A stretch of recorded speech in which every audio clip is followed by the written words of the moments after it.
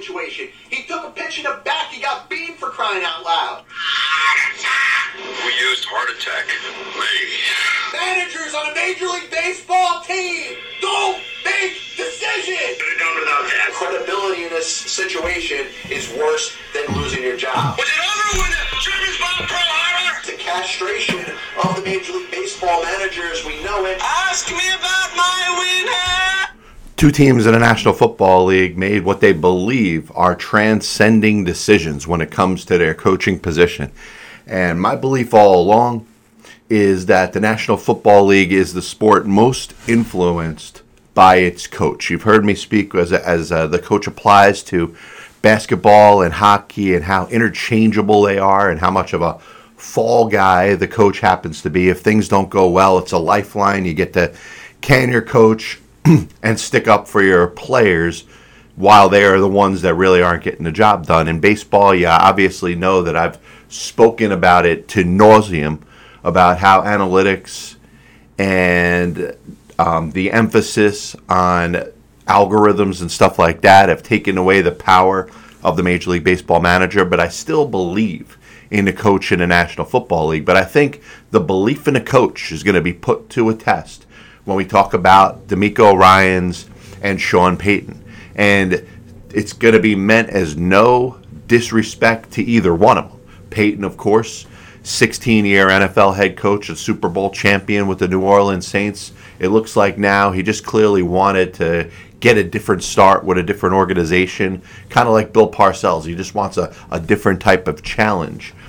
And DeMeco Ryans, one of the more sought-after defensive coordinators in the National Football League.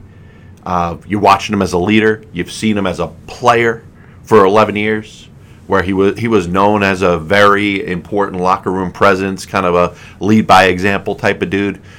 Great job with the San Francisco 49ers, best defense in the National Football League over the last 3 seasons.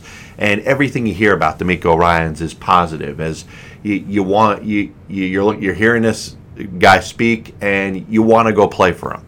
And he's the perfect fit for a beleaguered organization. And I don't want to say disgraced, because that's putting it down on one person.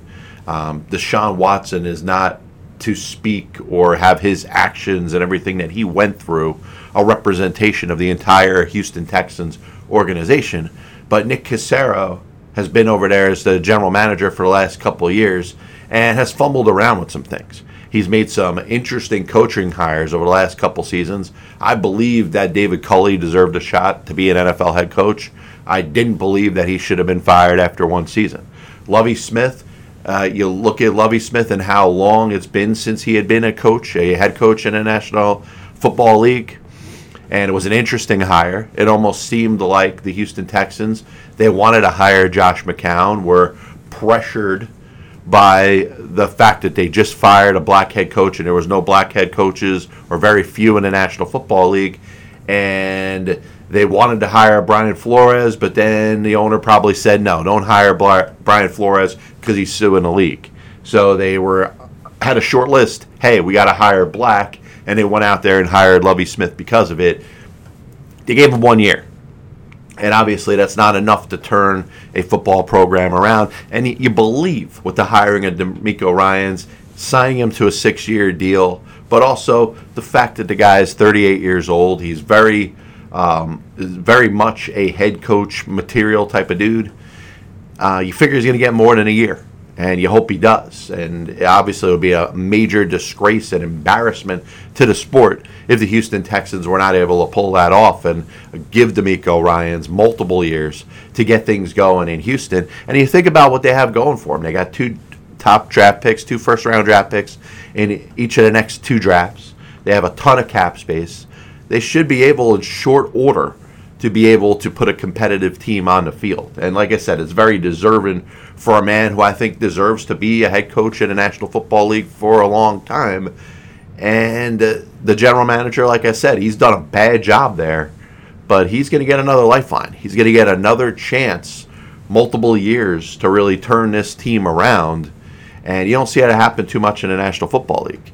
And when it comes to Sean Payton, I think it's so interesting to think of the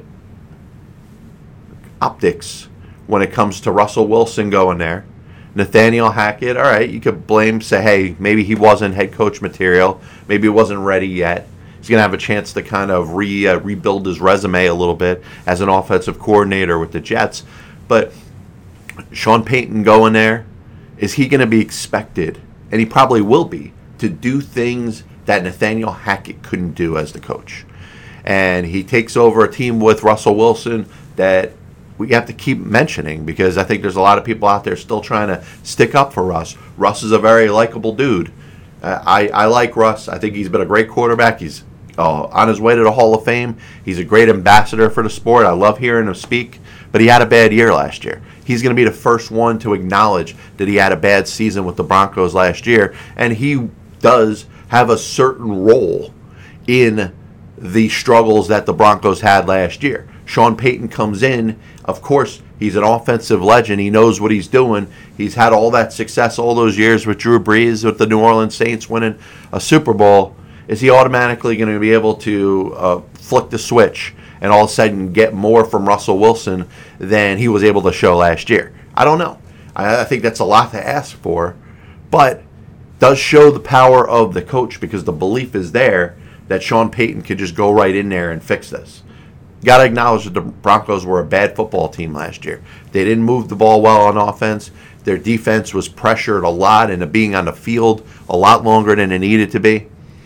And you just think a coaching change is going to change things. They're going to have to change some personnel around. And I don't know, what this means in regards to Russell Wilson. Are they going to get some better offensive linemen? Are they going to upgrade maybe at the running back position? Are they going to switch the offense around to a point where it's more centered around Russell Wilson's strengths? We'll see.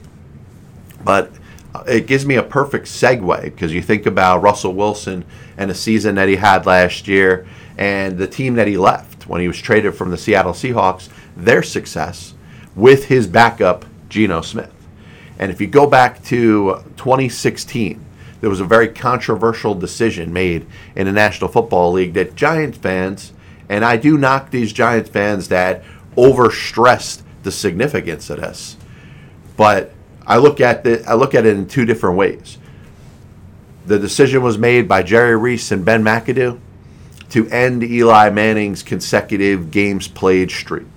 And if you look at it in a way that, I don't know, perhaps baseball fans look at Cal Ripken's streak, and when he passed Lou Gehrig, that Cal Ripken at some point had made the decision that he was going to end the streak on his own, that perhaps Eli Manning was given or should have been given the same opportunity. I don't know. That's a different discussion. And I'm willing to concede some points when it comes to that. But, you look at 6 years later, Geno Smith having the highest completion percentage in the National Football League, throws 30 touchdowns, is probably considered within the top 8 or top 10 quarterbacks based off of performance last year in the entire National Football League. The decision to bench Eli Manning and start Geno Smith by the New York Football Giants is nowhere near as asinine as it seemed at the time. Now, is this just a coincidence? Did Geno Smith happen to be there and the Giants not thinking anything of him? Yeah, we're going to end Eli's streak and we're going to put whoever we have in here, so it might as well be Geno Smith. And all of a sudden he became something the Giants never thought he would be. Listen, you could believe that. But what if, and I repeat, what if Ben McAdoo saw in Geno Smith what Pete Carroll saw in Geno Smith over this past season? What if a Ben McAdoo, Jerry Reese tandem with the New York Giants would have included Geno Smith as the starting quarterback of the New York Football Giants in 2017 and beyond? Did the Giants go 5-11 in a rebuilding season with Eli Manning? Do they throw away another season after they drafted Daniel Jones and handed the ball from Eli Manning to Daniel Jones? Would the Giants have had playoff seasons in 17, 18, and 19 with Geno Smith? I don't think this has been spoken about. Like I said, the consecutive start streak is something that's different. We could have that discussion a different day, and I'm willing to concede a lot of points there.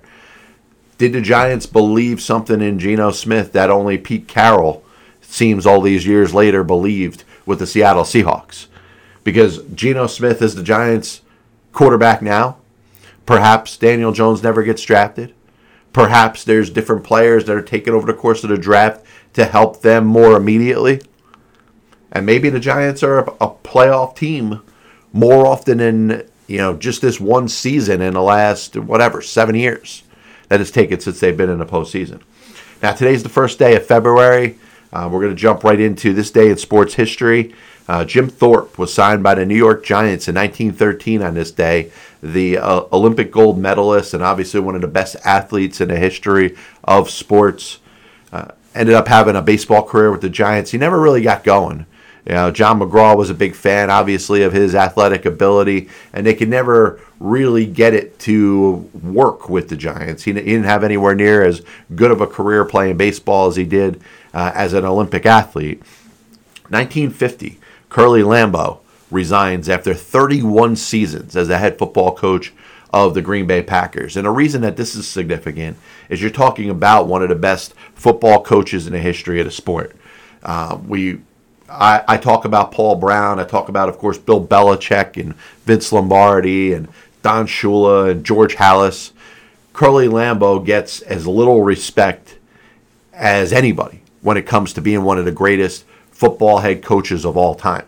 And, in 31 years, he won 6 NFL championships. And I want to throw out there and say a big screw you to all you football fans that don't believe that the National Football League existed prior to 1967. Because it did. And Curly Lambeau was a big force in the National Football League, getting the Green Bay Packers relevant, by the way.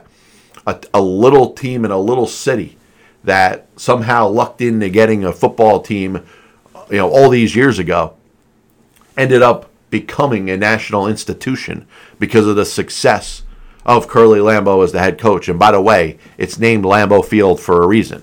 1959, Zach Wheat is elected into the Baseball Hall of Fame.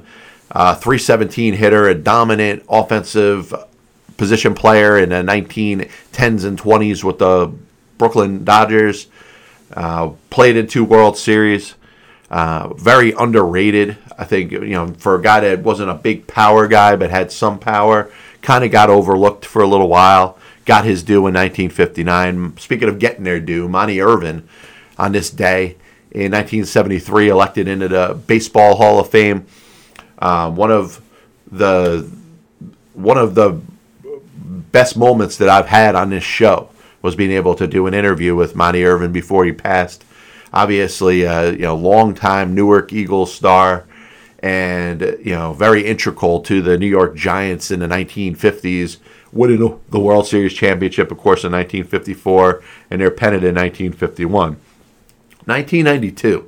I bring this up because of it's number one, it's ironic, but also number two, it mentions one of my favorite players in the history of baseball and a guy that does deserve an opportunity to be in the Baseball Hall of Fame, and that's Barry Bonds.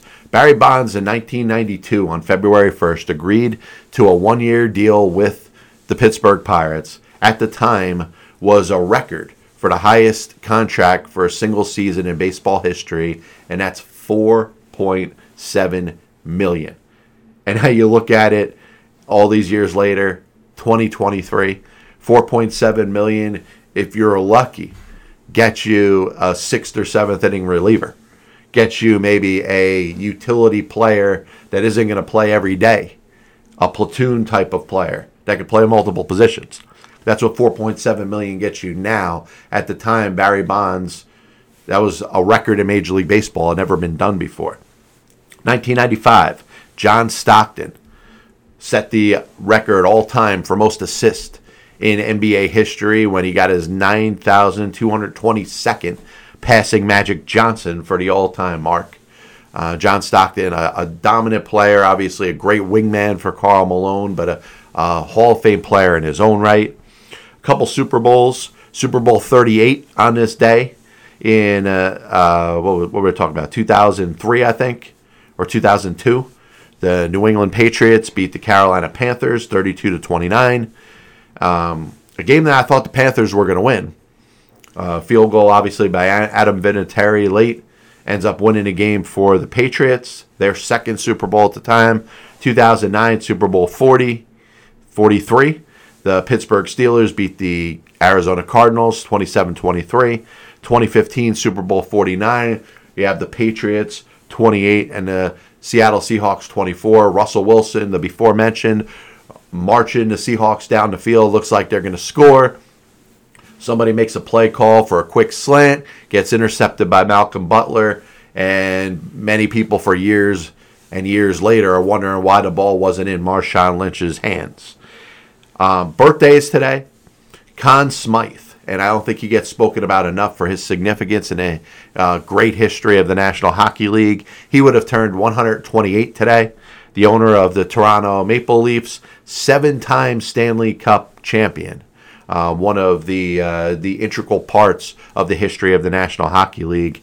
And Ronda Rousey, former UFC fighter and WWE fighter, turns 36 today. This is the Pass Ball Show, brought to you by JohnPielli.com, by St. Aloysius Church in Jackson, New Jersey, by Two Ways, One Passion Food Truck, located in Scranton, Pennsylvania. Just a reminder, the Pass Ball Show could be heard on Spotify, Apple Music, Amazon Music, and of course videos on YouTube. We'll be back with you towards the end of next week with another edition of the Pass Ball Show. God bless you, and as always, we'll see you on the other side. Chris Bryant was on the Chicago Cubs roster opening day. I have many leather-bound books. My apartment smells of rich mahogany.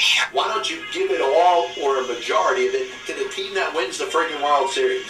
I was going to listen to that, but then I just carried on living my life. Now they come out as the biggest Major League Baseball manager apologist. That'll only make someone work just hard enough not to get fired. Because hitters are going out there saying, I'm either going to hit a home run or I'm going to strike out. And if I don't get a pitch that I feel like I could drive out of the park, I'm not even supposed to be here today. especially you prospect whores and hoarders, are going to be a little pissed off at me when I say this. I'm a dude playing the dude disguised as another dude. There are only two managers in baseball's Hall of Fame who have losing records. One of them is the iconic Connie Mack, who you could say, in spite of winning 5 World Series championships as a manager, could be in as much as a pioneer.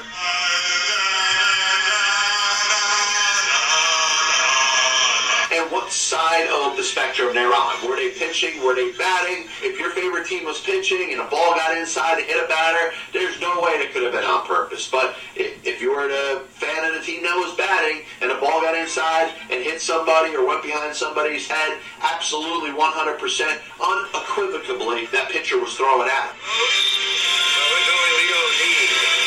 They put their tail between their legs, decided they're going to do exactly what they're told. You damn well right better give him a contract extension. You damn well right better make him the manager over the next series of years. 35 years ago, I could have loaned your parents the money for an abortion.